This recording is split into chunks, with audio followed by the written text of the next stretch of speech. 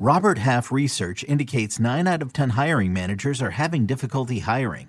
If you have open roles, chances are you're feeling this too. That's why you need Robert Half. Our specialized recruiting professionals engage with our proprietary AI to connect businesses of all sizes with highly skilled talent in finance and accounting, technology, marketing and creative, legal, and administrative and customer support. At Robert Half, we know talent. Visit roberthalf.com today.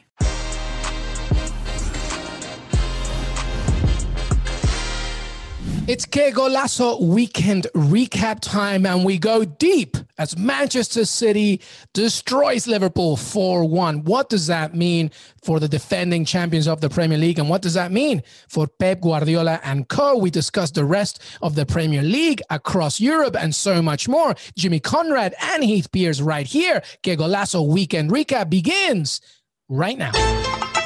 What's up, everybody? Welcome to Que Golazo, our weekend recap. Heath Pearce, Jimmy Conrad. Heath, how are you, man? Oh, I got the Heath. How are you first? I like that. Respect. I'm doing good. We're going to get to it, but I saw one of my favorite games in the last 12 months happen today. So I'm excited. Love it. Love it. Well, I went to you first, Keith, because you look like a character from Guy Ritchie movie and you're scaring me right now. So I thought I had to go to you two first. But hey, we got Jimmy Conrad in the house. Jimmy C, what's up, man? Well, I don't know how I feel about being sloppy seconds to Heath Pearce, but, I did try not to shave today to kind of look like Heath. Maybe I thought that would help me. You come to me first, but apparently I have to have a more distraught looking beard. Jimmy, I have you every day, man. Come on now. Like, we're an old married couple. I'm just kidding. Heath is like my guma. Like, we need to just play it around. Welcome, everybody. Weekend recap. Que Golazo. You might be listening to this one a little earlier than other weeks, and that's because, obviously, we wanted to grab all the attention in the week of the Super Bowl, but also because really today was a really big game, Liverpool against Man City, and Man City did the business. 4-1 at Anfield. It hasn't happened since 2012, I believe. Could be even earlier than that. I'll be corrected very soon, of course. But that basically means, it does mean what all three of us thought all along, that Liverpool's hopes of holding the Premier League title, I think they're done. Obviously, it's not mathematically impossible, but from a rhythm perspective, a flow perspective, a performance perspective, not just this game, I think you could say goodbye to it. Man City continues to lead. Let's begin with you, Jimmy, in terms of what you mentioned from a betting perspective, and also just what this means for both Man City and Liverpool as we keep moving forward. Yeah, first things first, I'm going to say rest in peace to Liverpool's hopes for retaining the title. I think it's done. It's dusted. I think this Man City team, and you mentioned it before, Luis, that even if City somehow lost this match, you still thought they were going to be the favorites to win, and I agree with you, and now this just makes it crystal clear. I don't think they have to worry about Liverpool really mounting a challenge anymore. It's just Manchester United. If they can outlast them through this month, Heath has been on the show before and said this is a really big month for City. So far, they've started it off very, very well, so I like them. What I found interesting, though, is with the lineup choices. Obviously, they just signed 2 center backs. Liverpool both have 0 Premier League experience. Probably not going to throw them out there against an opponent of this caliber, okay? So I didn't mind their lineup. Henderson and Fabinho, okay, got some experience. And the fact that City didn't start a striker. So they have Mahrez, Foden, and Sterling up top in their front three. They got the false 9 going. Guys are going to kind of go in and out. And I was like, okay, well, Fabinho and Jordan Henderson are used to these guys because they run around them in the middle of midfield. It's not going to be a problem, but it was a big problem, and they did expose a lot of things. Trent Alexander-Arnold in particular playing a lot of Ole defense. Ole! Like not really defending at all. So there was some big issues there, and obviously some big mistakes from certain players. Allison, I'm looking at you, who might have been actually the man of the match for me. Just some tremendous assists to get those City attacks going. But Gundogan, I really liked his mental strength to miss a penalty, but then come back and score 2 goals. Phil Foden was excellent, scored an absolute screamer, but set up a couple as well. So good performance from City, something to build off of, and one mistake away from having another clean sheet. Ruben Diaz maybe makes his first mistake of the season for Man City as a center back. Just a good comprehensive performance. They took advantage. They punished for mistakes, and now we got a 4-1 result. Oh, from a betting perspective, I said 3-1. It was 4-1. I'm sorry, everybody, for that. But the bet that I wanted I put for everybody was I have City winning and both teams scoring plus 260 in that hit. So I'm pretty proud of myself. Yeah, that was the main one that you mentioned. And I hope that everybody listened to Jimmy, and our friend, of course, and colleague, Jonathan Johnson, also said this one would get ugly. And it did for Liverpool. And I feel like you mentioned Alisson. Loris Karius somewhere is eating some popcorn watching this one. I'm not. Listen, I mean, we know how good Alisson is. Today was not a good day. Heath Pierce, initial thoughts from this game. Man City destroying Liverpool. Yeah, I think initial thoughts are exactly that. Jimmy said it. Gundogan and Alisson, two very different things. Gundogan against adversity misses a penalty. You could have easily seen him overextend himself, but he just kept on going and then was able to make up for that in a very, very significant way. Alisson, that compounding of a mistake that you usually only see from young players, right? Jimmy knows it. We've talked about it before. You make a mistake, your first thought is when you're younger, right? Is, oh man, now I got to do something even better. I got to make up for it. I got to show that I'm not really flustered by this, that I'm still the player that I am. And whereas a more experienced player usually will just be like, be like a goldfish, let it go, short-term memory loss, and just keep on going. And this was one where he kind of seemed to be like, oh, I'm not going to be flustered. I'm going to just keep playing the way that I'm playing. I'm going to play out of everything like this, and ends up with a couple terrible assists. I don't want to overlook the fact, and this is just an initial thought here, that Man City playing with sort of no real striker is a problem. And that was and should have played more into Liverpool's style of play. Everything was underneath. They weren't stretching them. That's exactly what Liverpool wants.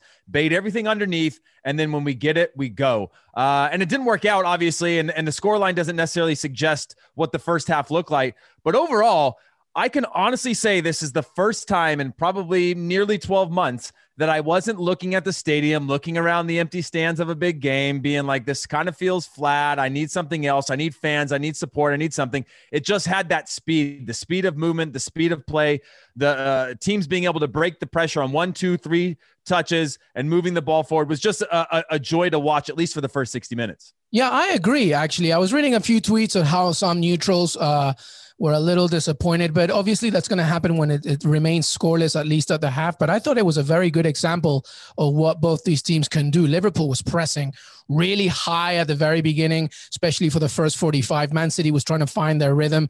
And really, it just, the more the game developed, the more Man City's possession-based football was going to help them against Jurgen Klopp. Jimmy, let me ask you something that he just mentioned. I don't think it was a problem for Man City that they didn't have a striker, because the biggest issue is trying to contain people like Raheem Sterling and Phil Foden. And the moment they penetrate the box, that's when Man City, it doesn't matter whether you have Sergio Aguero or Gabriel Jesus or Riyad Mahrez or anybody. It's all about disruption, especially from the outside coming in. Do you find it an issue, the fact that they didn't have a natural number 9? No, I think they're built that way. I mean, even if it's Ferran Torres, who did well in the Champions League group stages, they slot in there. They just try to create numerical advantages. And when they get them, they run at you. And I thought it was very clear that they got some messaging from Pep Guardiola. If you get isolated 1v1 with either outside back for Liverpool, you run straight at them. They don't like to defend. They'll do it, kind of, but they don't like to defend. And I thought Trent Alexander-Arnold, listen, I'm a big fan of Trent. He's one of the best attacking outside backs in the world, no question. But his defending today in particular was unacceptable for a player of that level. And he knows it, right? We don't have to tell him anything he doesn't already know. Phil Foden ran right at Andy Robertson when he had the chance. Like, they got some directives from Pep. When you get in those situations, run at these guys. These CDMs don't necessarily know how to be center backs. Henderson and Fabinho, their covering might be a little bit different. And they exploited that area of the field, and that's what they created. Even the missed penalty was from Raheem Sterling, taking it right at Trent Alexander-Arnold, and Fabinho getting all twisted up. I was really impressed with that in particular. Also, we haven't talked about the fact that Kevin De Bruyne didn't even play for Man City. Yeah. Kevin De Bruyne won the award for the best Premier League player of the season last season. He wasn't even playing, and they decimated Liverpool. Of course, Liverpool have their own issues with injuries, and I understand that and take that into consideration. I'm nervous for Liverpool. They could go trophyless this season. They're already out of the FA Cup. They're now not going to win the Premier League. And RB Leipzig is pretty good, and they got them over 2 legs here in next week. And then also in March for the second leg.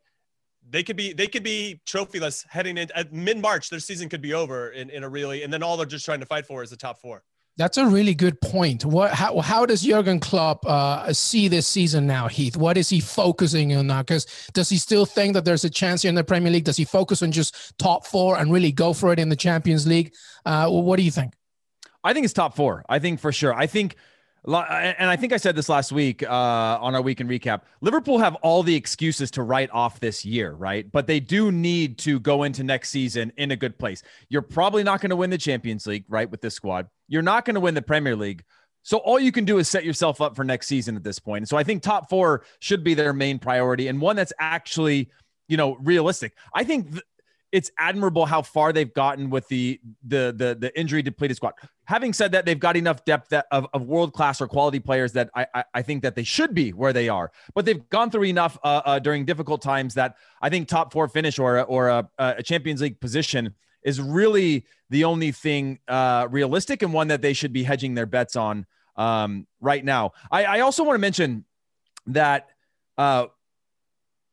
City, if you look at Mane's chance in the first half, that was exactly what Liverpool could or should have done in order to create chances, right? Just wait for those moments, counterattack, whip in a good ball, finish them. But when you don't finish them, that false 9 situation of not playing with a traditional striker starts to wear you down. If you do not finish those chances, they will wear you down, where eventually there's numerical advantages, 2v1s, 3v2s all over the field. And like Jimmy said, if you look at the second goal where Sterling's driving inside, Fabinho didn't want anything to do with that. But I'll say, I watched this goal a number of times, Heath. Trent Alexander-Arnold does absolutely zero. He's essentially a cone on this play. So Fabinho can't even get a read on which angle, because Trent's not pushing him one way or the other. So it's not like he could. So yes, I agree with you. Fabinho probably could have been anticipating a little bit better, knowing what Raheem did earlier in the game, because he basically did the same exact move. Well, naturally he's gonna hesitate a little bit there, right? But at the same time, you're definitely right. But you also know that why would you allow Sterling to go inside ever? He's eventually going to go back that way. But if you can just slow him down to where he has to do step overs or slow his run down or whatever, you can at least set yourself a little bit. It's interesting when it was 1-1, by the way, and there was that free kick. There was an offside call where they set their line. They played a short free kick from Man City, and Liverpool set their line again. That was perfect. That drew an offside call. I was like, this team might actually be able to, I think it was 1-1 at that point. Yeah. They might be able to squeak this out. There's a discipline in this team that you could tell they're not that flustered. They're still in this, but I mean, it's a single moment. It's an isolated moment. But yeah, Man City, I just, and honestly, I didn't go into this game thinking that Liverpool really had a chance at the title. It was more of how Liverpool could affect other teams in the title race with the result on this one, particularly Manchester United, who didn't help themselves this weekend. But yeah, overall, Man City, I think they've set or drew a record of some kind for most unbeaten or most wins in a row or something like that. That's ridiculous. But yeah, super in form and obviously able to rotate a squad of players that are extremely deep. Well, I tell you something here, guys. December 19 is a key date for both sides. December 19 was the game where Liverpool won 7-0 against Crystal Palace. It was also the very first start of the run for Man City where they haven't lost a single game. And for Liverpool, actually, since that 7-0, they've created some results like 1-0 against West Brom, 0-0 against Newcastle, losing to Southampton, barely, just getting by against Aston Villa's kids, drawing against Manchester United, losing to Burnley. So it's not just this game, but for Man City, since that game, they've won every single one. They haven't lost a game since November against Tottenham. That's incredible. And I think that's why where all of us said, no matter what happens in this game, it's really just about Man City at some point really taking hold of this Premier League title. And I think that's really been evident today more so than any other match. Jimmy, when you look at this remaining calendar for Liverpool, as Heath said, priority top 4, he thinks. What do you think? What do you make their chances in the Champions League? And of course, as we continue the Premier League, because by the way, top 4, it's not a given, right? No, Leicester City, I was just going to say that I'm looking at the table right now. So for everybody that doesn't have that all pulled up while you're listening to this, you have City on top with 50. With a game in hand, by the way. Man United, 45 points. Leicester, 43. Liverpool, 40. And now West Ham has 39 with the right behind them. West Ham, let's give a shout out to West Ham. Everton have 37. They got 2 games in hand.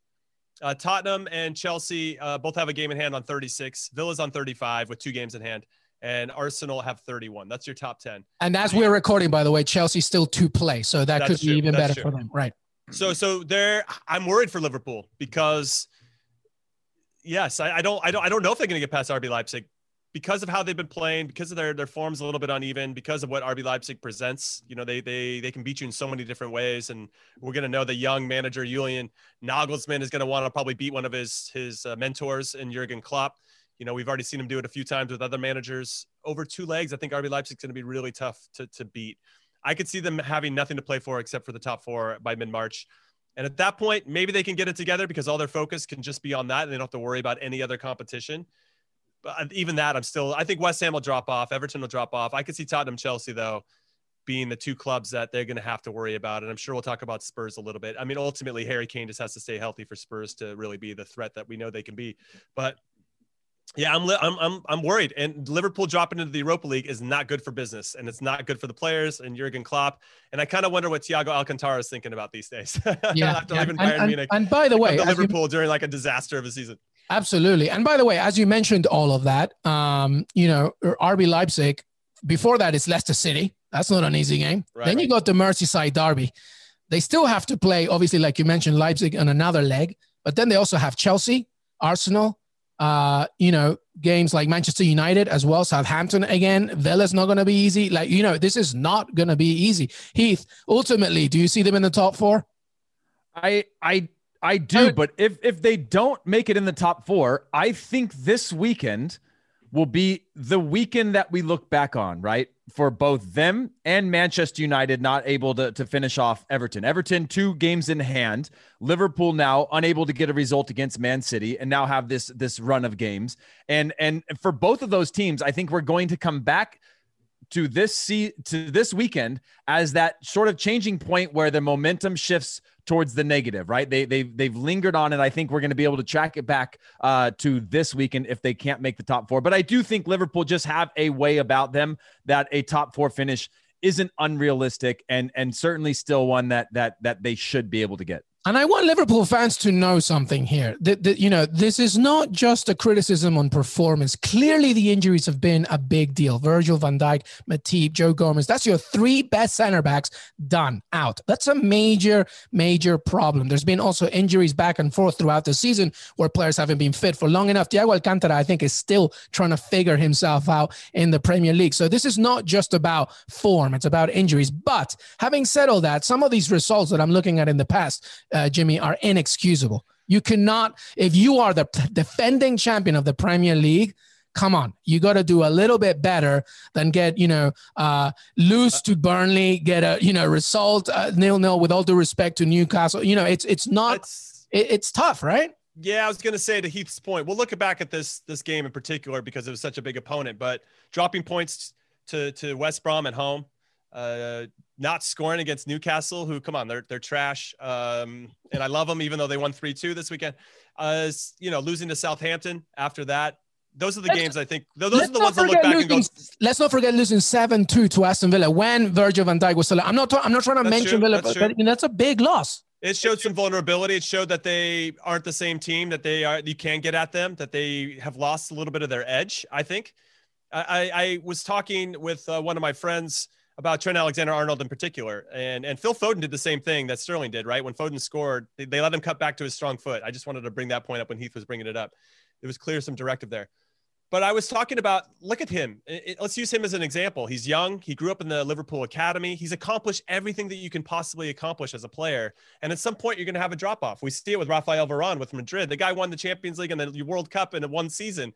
In 1 year, you're like, where do you go from there as a player? And I just think there might be some malaise that's seeping into this Liverpool team. And when you now lose some of your best players, some of your leaders as well, who can hold people accountable, and they're not in the team, you can just kind of buy into the fact this isn't our season. Why we not only do they have to put in the little things because of the champions to like maintain that edge, they have to like quadruple down on that because they're missing so many key players. And I just think that's such a big ask for these guys who actually probably haven't had a proper rest in 2 years. So I don't know. I think all that gets taken into consideration. So we're not trying to pile on, I don't think, Liverpool here, but we're just trying to be as realistic as possible about their situation. And I said maybe mid-March they're going to be knocked out. If they drop RB Leipzig, if they lose big in the first leg against RB Leipzig, I mean, we could see them, knocked out of all competitions by mid-February, like 2 weeks, which would be wild. And now, by the way, that game just got moved from Leipzig to Budapest.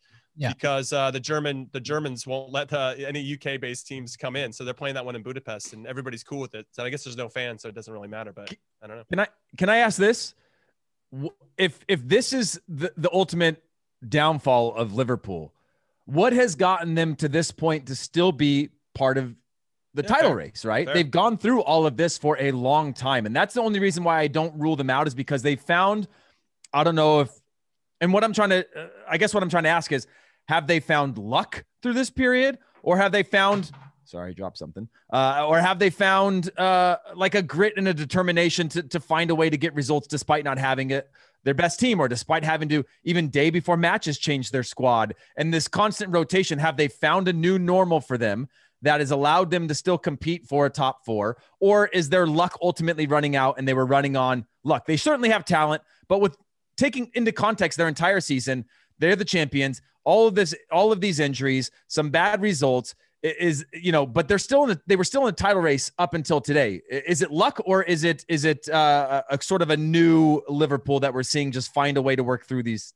difficult times? I want to jump in really quick because I feel like our expectations for this club are very high, right? Based on what they've accomplished over the last few seasons. Because I was feeling the same way about Mo Salah and Sadio Mane and the attack and Bobby Firmino. And then I looked at the scoring charts of Premier League and I'm like, wait, Mo Salah's on top by 3 goals. Like, he's got 16 goals so far. And it feels like Mo Salah's kind of having an off season. But he's clearly not. He's clearly putting up numbers and doing a lot of good things. It's really interesting. And maybe it's because our expectations are so high because of what they've already achieved and how they play and their style of play. And it just was going to be impossible for them to match season after season. I think a lot of it has to do with the injuries at the back. And I think that's the results in what we're seeing before this, because I think that the high press, the gegenpress system that Jurgen Klopp implements begins at the very back. It begins with a leadership and the vision from somebody like Virgil van Dijk or Joe Matip or Joe Gomez. Fabinho has been fantastic. Henderson have been, but they're not natural center backs. And sometimes you need, this, that's your position. Like, that this is, both of you guys as defenders know that everything, especially from a high press system, you have to see the field in front of you. And I think that's been a major problem for Liverpool, the fact that they haven't had that leadership at the back. Having said all that, Heath, I think you're right a little bit. I think a little bit of fortune has favored them in certain situations, but they're still 4th, albeit 2 games in hand above other teams, like you said, Everton, etc. But so they still have that hope of maintaining top 4. I'm with Heath. I think their number 1 priority this season, forget the Champions League. Let's see what happens there, whatever. Get your top 4. You need the Champions League next year, because Jimmy, also, dropping to Europa, that is not good for this club. Absolutely not. All right, we've talked a lot about Liverpool. Well, one question from our producer, Brad. Who does Klopp hug when you need a club hug? Maybe the equipment manager? I don't know. I mean, you go with somebody that doesn't get as much love, somebody that David Wagner. You call up David Wagner, you put him on the private jet, wherever he is, you bring him in, you give him a big hug. All right. Yeah. I think that's a good one. That's right. Best man in his wedding, wasn't it? Something like that. Yeah. Sounds about right. Well, he lives in his old house, doesn't he? Or is that Brendan Rodgers' house? I can't remember. I can't remember what it is. Well, there you go. You just call up David Wagner. I think that's what you make. All right, let's focus a little bit on Man City. This is a force, a team. I mean, obviously, it comes with the territory of having the riches of being a Man City club. But once again, Pep Guardiola realized his mistakes from last season, I guess, and this is a team that's formidable. Phil Foden is just ridiculous. And it's so great to see in a team full of international stars that it's your local kid from Stockport that is really just shining. The fact that they don't have a striker, I think it's not really an issue, just because of the system that they play like you can have anybody in that, top of that pyramid. It doesn't really matter. The movement is so crisp. Ruben Dias is absolutely fantastic. Rodri was amazing. Jamie, let's begin with you. Man City looks like they're going to win this title. What else can they do? Can they win the Champions League? Finally, that's Pep Guardiola's ultimate diamond to chase, right? Well, that gets away from our narrative of Messi joining Man City next season and then them finally and Pep only being able to win the Champions League with Messi. So I don't want to ruin that narrative. Do I think they can win it given how they're playing? Yeah, they were the best defensive team in the Champions League group stages. Only gave up 1 goal, albeit there's Olympiacos, Marseille weren't really too much of a challenge. Porto doesn't score a lot of goals, so it wasn't too hard. But they looked good in that competition. What I thought was the biggest key, Pep Guardiola came out at the end of December, mid-December, I think maybe around the December 19th thing that you circled on your calendar, and said that we were doing too much running. We were almost working too hard, and we weren't letting the ball do that. They figured out what was stifling them, because they were very good defensively all season. They've been very good, but they weren't really flowing on the attack. And now they figured it out. And that is incredibly scary for whoever's playing against City in multiple competitions. So I don't know. I think they can win the Champions League. I think they're probably the best club in the world right now, given current form. So it's hard to say otherwise. They do sometimes stumble in that for whatever reason. They get in their own ways. I feel like Pep wants to win that so badly. He overcoaches and tinkers too much. As long as they can maybe avoid French teams, they seem to struggle with French teams, then they might have a chance to get to the final, and then anything happens from there. What I really like, though, is you have some players that are kind of going above and beyond what you expect from them. Ilkay Gundogan in particular, he's been really joining the attack in a meaningful way, and I think that helps when you don't have a real number 9 and real striker. He just kind of makes those late, I want to say Frank Lampard-esque runs, right, where he joins the attack, and it's very hard as a center back, and Heath knows, where you already have somebody to mark, or you're marking a space that you know you should be in, but then you see this run coming in, and you're like, okay, what do I do? And you have to make these split-second decisions. And at that point, Gundogan finds himself in good spots and just a tremendous player. And I think he's really elevated his game and helped the team. I will say that when Mahrez went out today, I didn't really notice he was on the field, and I don't think he was as effective. When Phil Foden went out wide, I thought they were a lot more dangerous. And that's, again, I can't believe Kevin De Bruyne wasn't even in the team. We're not even talking about him so much. So, Rodri, I think, has really settled in. Obviously, Diaz has really helped solidify. He's like their Virgil van Dijk in a lot of different ways. John Stones was on the bench and was looking, I think, for other teams to go play for, because it looked like it was going to be Laporte and Diaz the whole time.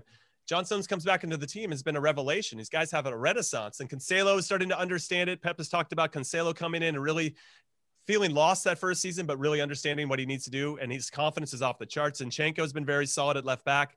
They're just so stocked at every single position.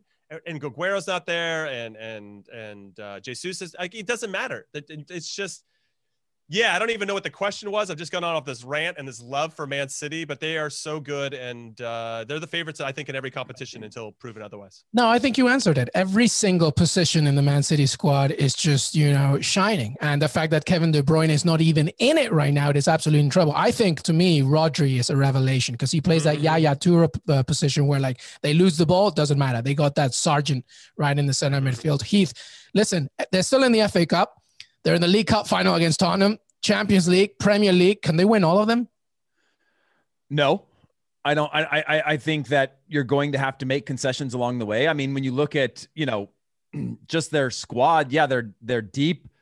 There was only one substitution today, which I find, interesting at a 4-1 to not just move players out, but you can see he's not taking any chances. The Premier League seems like front and center for them, even though it's the Champions League. That's the elusive sort of title for Pep at Man City. I think that would be really hard. I think they're going to go with the best roster they have consistently, and you're going to have to, for anything that matters, and you're going to have to just rotate and rest. I mean, again, one sub today, and again, it was Riyad Mahrez, who I think was in some really good spots early on in this game to do something special that you expect from a Man City player in really good spots. And he didn't really deliver on any of that. As Jimmy mentioned, I didn't really notice him more often than not in the game, which is a common theme when I think Riyad Mahrez plays. I think he puts his foot on the ball too much, likes a little bit too much of that tiki-taki football, that when you are in those high positions, as Jimmy mentioned in the very beginning of this, get the ball, run at them, right? And when you can do that, that's great. But when he cunts it back to his left foot and constantly wants to do something different with it, I think slowed the game down. But I think you guys are spot on in terms of the players on the field. The player that I want to spotlight, though, is Bernardo Silva.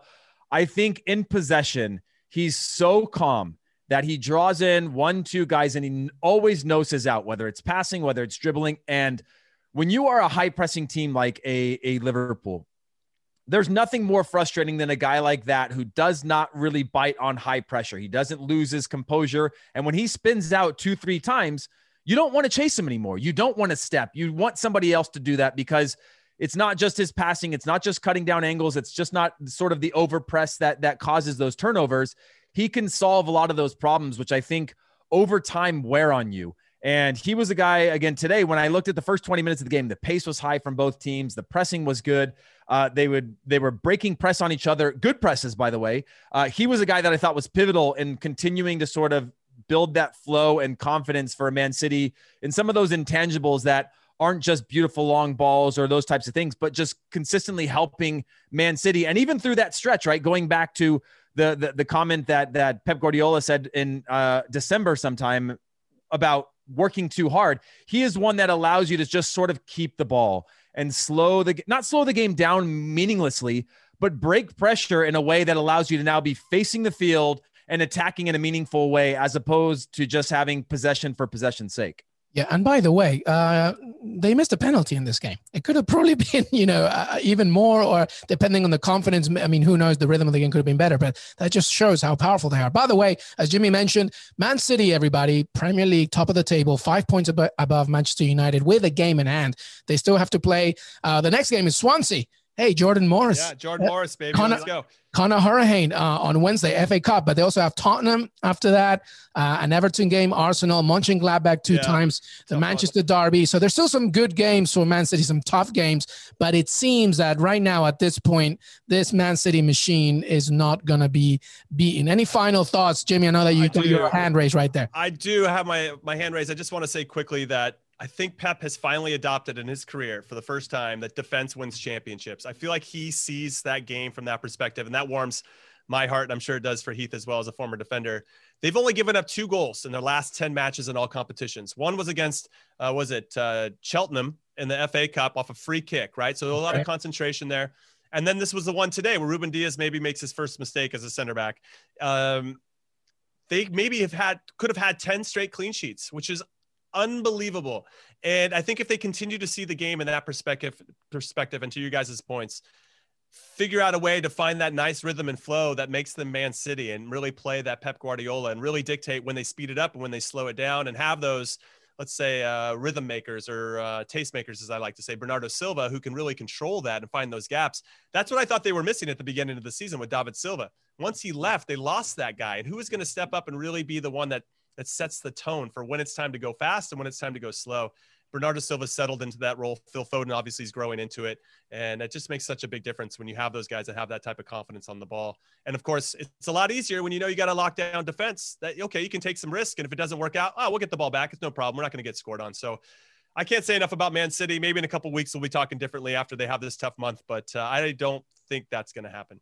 Well, Jimmy, the final point that you just made is spot on, because when you look at this Premier League table and the goals against, everybody pretty much in 20 or above figures. Man City, they've conceded 14 goals in the Premier League so far. The next one is Tottenham with 22. That's just an unbelievable defensive record for Man City and Pep Guardiola. All right, we're going to take a quick break.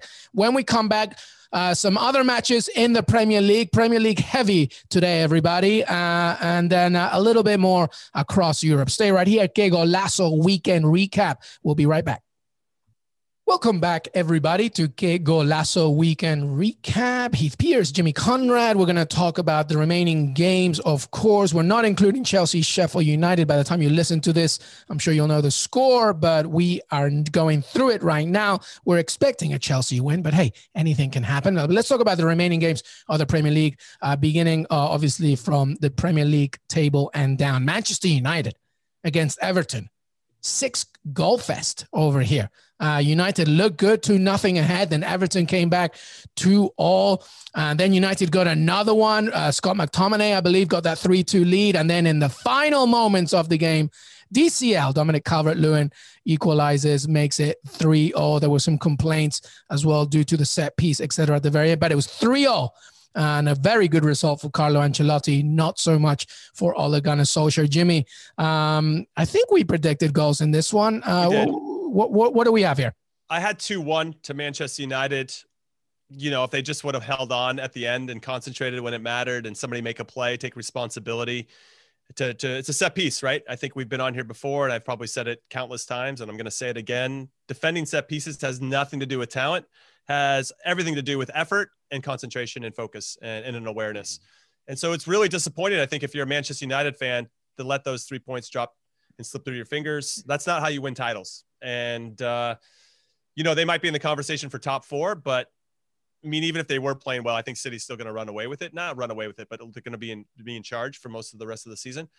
United could have put some pressure on them, maybe feel it a little bit, but this result, I think, really hurts them. We talked about circling a date of where Man United or where Liverpool lost the league or their whole season falls apart. I think we could look at this one as well, where Man United could have potentially kept pace with City. And now we're going to see a little bit of distance, I think, grow between them. It's unfortunate. They didn't play particularly well, United, in the first half, but Bruno Fernandes scored an absolute peach of a goal. Rashford's dropping dimes to the back post to Cavani. So they're making plays, right? And then I actually thought they played better when it was 2-2. And they got that third goal, and it looked like they were going to lock it up, and that was then. Thank you very much, and it didn't happen. I think our big story narrative before this, though, was the lineups. Who was he going to start the same team as Southampton that won 9-0? And he didn't. He left Fred out. He kept Pogba in. Unfortunately, Pogba got hurt in the 38th minute. They were up 1-0. If he stays healthy the whole time, I don't know. You just don't know. And then Hamas didn't start against Leeds and Everton's win. He ends up starting, scores a pretty vital goal in this one to make it 2-2. So it's interesting, the lineup choices. I didn't think 3-3 was the fairest result. I thought United should have won. They should have won by a goal, which is what we predicted, and I'm pissed about it. Yeah, well, you said it in there, Jimmy. I actually think the story completely changed once Pogba was forced off and Fred came in. I think Man United, just naturally because of who Fred is, were forced to be a little bit less creative, a little bit more less offensively minded. Again, I'm surprised Donny van de Beek didn't even see a single second of this game. But, that's Ole Gunnar Solskjaer's job to make that call. Heath, how'd you see this one? Everton, again, Ancelotti happy with that point. They got some games in hand. Manchester United, I mean, you saw it at the end. Ancelotti and Duncan Ferguson celebrating, and Ole Gunnar Solskjaer looked like he's just been shot. It was a tough one to take for United fans. Yeah, I don't want to take anything away from Everton right now. They're in form. They got 2 games in hand. Their own future is in their hands, so to speak. However, this is Manchester United right now, and this came down to a making plays in key moments. This was a game of this was moments, right? If you look to the last minute of the first half, they gave up a breakaway. It should have been 2-1 just before the half. Yeah, DC. And it wasn't. Yeah, and it wasn't like a half chance or whatever where they squeaked out. A full blown breakaway from the half line, essentially. They don't get that. Then they give up a goal to start the second half, and that is again shutting up. You shut off before the end of the first half. You shut off to start the second half, and then you go to the James goal. I don't want to take anything away from the goal. Great finish, but Jimmy talked about Gundogan's timing of that late runner, right? Of how hard that is to pick up. Sure, no problem. But in this situation, when you have a cutback like that, the only thing, when you see teams that are on and confident and tuned into moments, when they see a cutback like that, you immediately see a center back taking that chance to go out there and do the whole hockey dive or slide or whatever, roll into it, whatever they have to do to put something under pressure, because James had time to take a touch. Granted, it was a fantastic touch in terms of the ball, and then strike the ball to score on the top of the box. And when you are a team that is tuned in and dialed into those moments, you know that, hey, we're in this position now, but we're going to have to make a play if there's a cutback. That cutback happens, somebody has to go. And it was no one closed it enough to stop that shot. And James should not have that much time, even though it was a quick release, to get a shot off. And so for me, although you can go back to the style of play and Pogba going out injured and those types of things, the game was already in Manchester United's hands. And then they had to do what a Manchester United should be capable of doing, and that's to just be professional in their approach for the rest of the game. Stay tuned in, stay dialed in the same way that we see with City from a defensive first mentality. You don't see those things happening in teams that are confident or in form or title chasing in the way that we saw Liverpool last season, the way that we're seeing City now.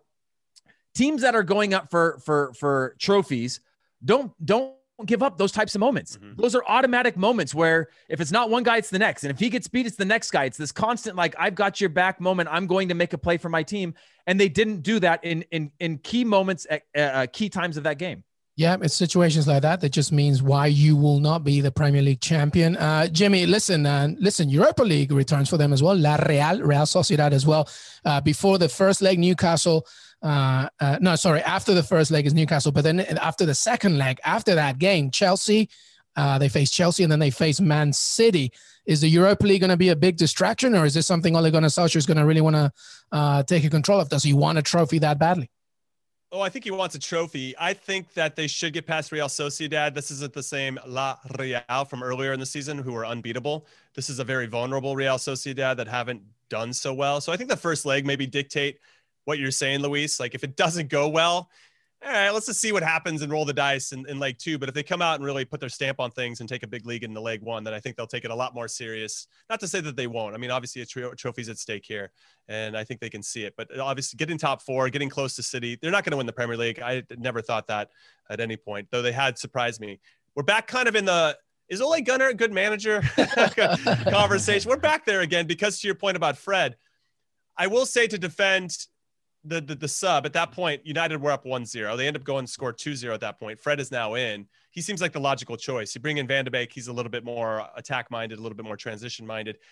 That might have been though, to kind of Man City's way of approaching the game, that if you have the ball, then you don't have to defend. Right. And if you have a player like Van de Beek in the team, he's going to keep the ball a little bit better than Fred. He's not going to take those risks. I think Bruno Fernandes loves playing with Van de Beek because they kind of see the game the same way. So it's one of those things, but Fred and McTominay as the 2 double pivot CDMs has had pretty good success for them. Now we're coming hard, I guess, a little bit on United. I mean, they haven't lost in the league in forever since they haven't lost in the league since, it's been since the end of November. No, excuse me. The beginning of November. No, Jesus. They lost to Arsenal. They started in November. Since then, they've lost twice in the Champions League. And they lost to Man City in the semifinals of the League Cup.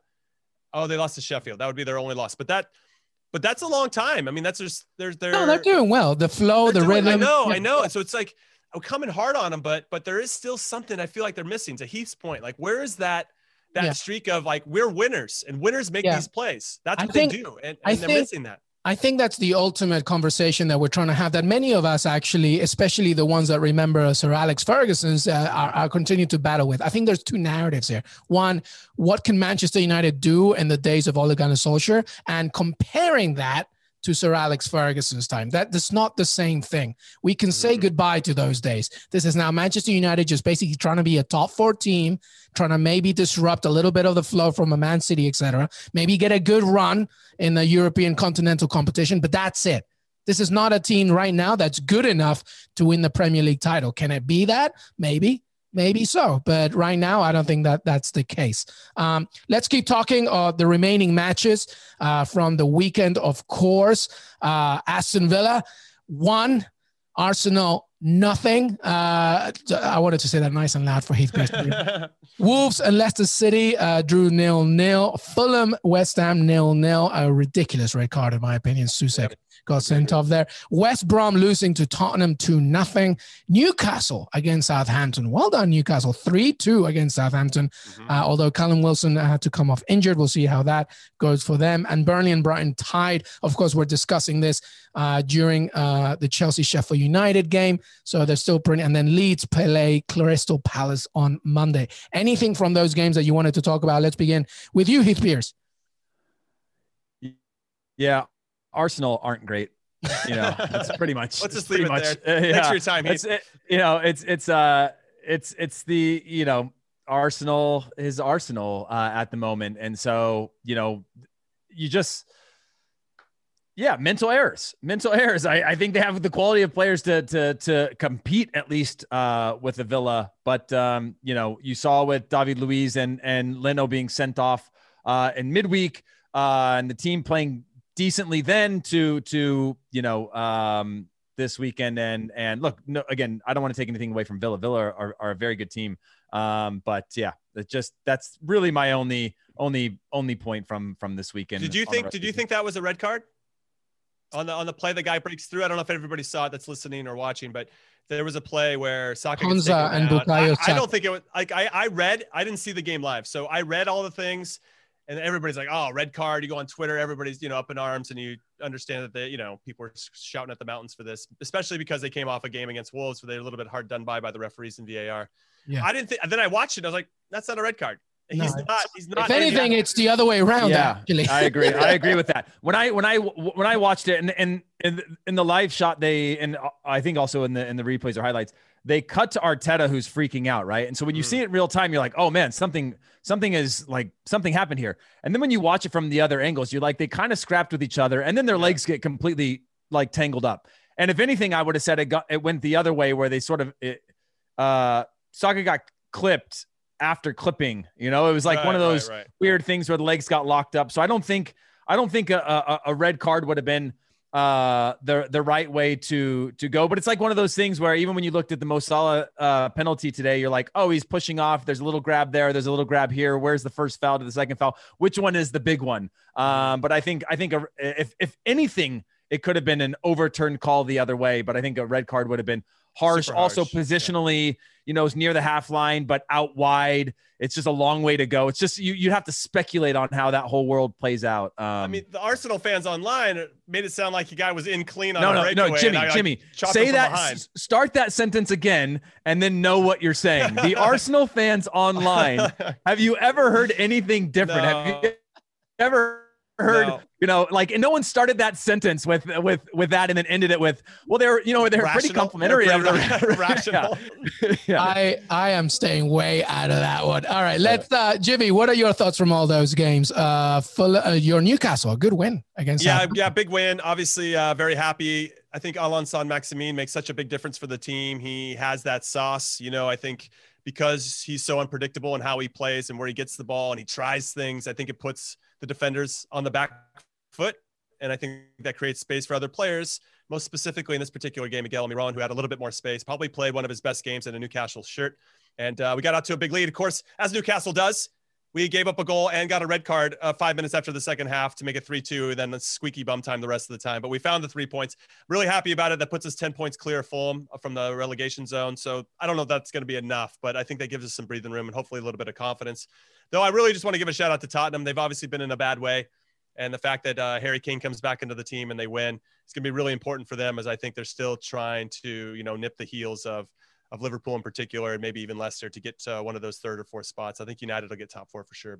But I just, there's something still about Spurs. They're not going to be easy. It's going to be, they want to get into a fist fight with you, as a team. And that's how Mourinho sets up his teams and gives them that kind of attitude. And I think they're going to be hanging around there for the last couple of weeks, and we'll see what happens at the end of the season. Well, they are hanging around. They're eighth, and they have a game in hand to Chelsea and West Ham and Liverpool.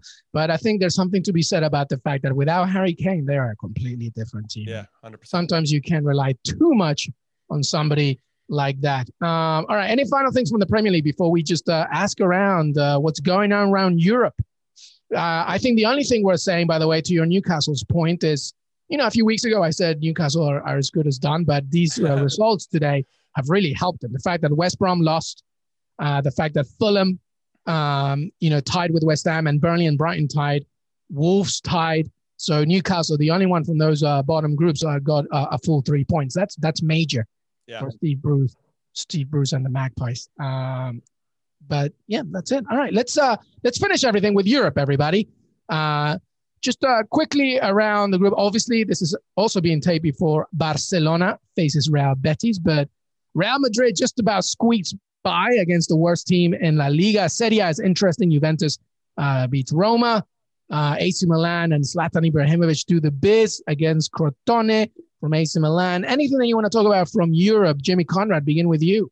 Yeah, first and foremost, I want to apologize to anybody who put money on Stuttgart. I thought they were going to do the business against Leverkusen. Leverkusen had more guys available than I thought, and they came out and crushed them. It was like 2-0 after the first 5 minutes. It ended up 5-2. I just want to, for all the ones that I do hit, bets wise, I do want to apologize when I miss. And you're allowed one every now and then. Yeah, sure. What led you on that one, by the way? Because Stuttgart, Leverkusen had an injury list that looked comparable to Liverpool, and like Schick wasn't supposed to play, Aranguiz wasn't supposed to play, Wirtz, Demirbay, none of those guys were supposed to play. They all played, and they all banged it and had great games. So the Bender brothers weren't supposed to play. And then Stuttgart was the second best road team in the Bundesliga this season. I thought, all right, maybe they'll get something out of it. They didn't get anything out of it. So I apologize on that. I like it. But Borussia Dortmund, they lost again. I don't really know what's going on with that team. It doesn't bode well ahead of their matchup against Sevilla in the Champions League. So that's something to give them pause. I'm curious as to who's going to take over, because they need a manager at this point. And then I will say I did hit one bet. I had Ronaldo to score in Juve's game against Roma, and Juve to win 2-0, 2-1, or 3-1, played plus 450, and it did hit. They won 2-0. So I'm happy about that. As a Roma fan, pretty disappointed in how we performed. Edin Dzeko came off the bench. The game is different when he comes in, when he plays. It's already 2-0 when he comes off the bench. If you're going to make amends because him and the manager got into it, just start the dude. Like, if you figured out, start him. He's a better player than Mayoral. He fits the system a little bit better. He's usually your captain. Just start the guy and give us a better chance against Juve. So I'm pissed about that. I do want to say a shout out to Rafael Varane, having a tough season, scored a brace to help Madrid just eke by the worst team in La Liga, Huesca. And as you mentioned, Luis, I want to give a shout out to Zlatan. The guy is an ageless wonder. His first goal in particular against Crotone with a nice pass from Rafael Leao, who I think is one of the best young players in the world, probably doesn't get the respect he deserves. Zlatan had a brace today. His 500th goal of his career. I mean, the guy's just next level. He is just a next level player. Yeah, he's just unbelievable. Unbelievable. Heath, anything from you across Europe? Yeah, I think, again, same as Jimmy, I'm disappointed with the way Dortmund has come out since Favre has gone. I think they started to press well. They changed the way that they played, but now you've got Gio Reyna sitting wide on the wings and not as involved. It's a different type of system, and it seems like they can't really figure it out. I think when Moukoko is on the field, he's a game changer. He needs to get more time, but then the sacrifice becomes who do you take off? Who do you remove? Yeah, I think it's been great to see Eintracht Frankfurt and Leverkusen continuing. Wolfsburg continuing to push in the table. I think Wolfsburg are in third place. RB Leipzig got a good result over Schalke this weekend where Hoppe and Adams both played, which is always exciting for us. But overall, I think the only takeaway that I have from this weekend is that I think there's still some drama to be had in Serie A with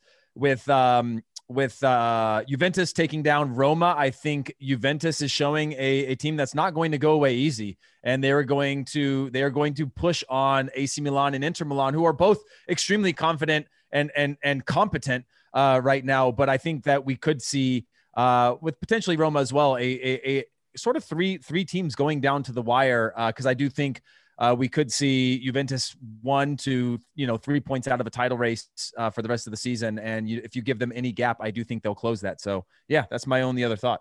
Well, the 3-horse race in Serie A is happening right now. Milan with 49 points, first place. Inter with 47, and Juventus now in third with 42. Of course, Roma with 40, etc. Napoli 37.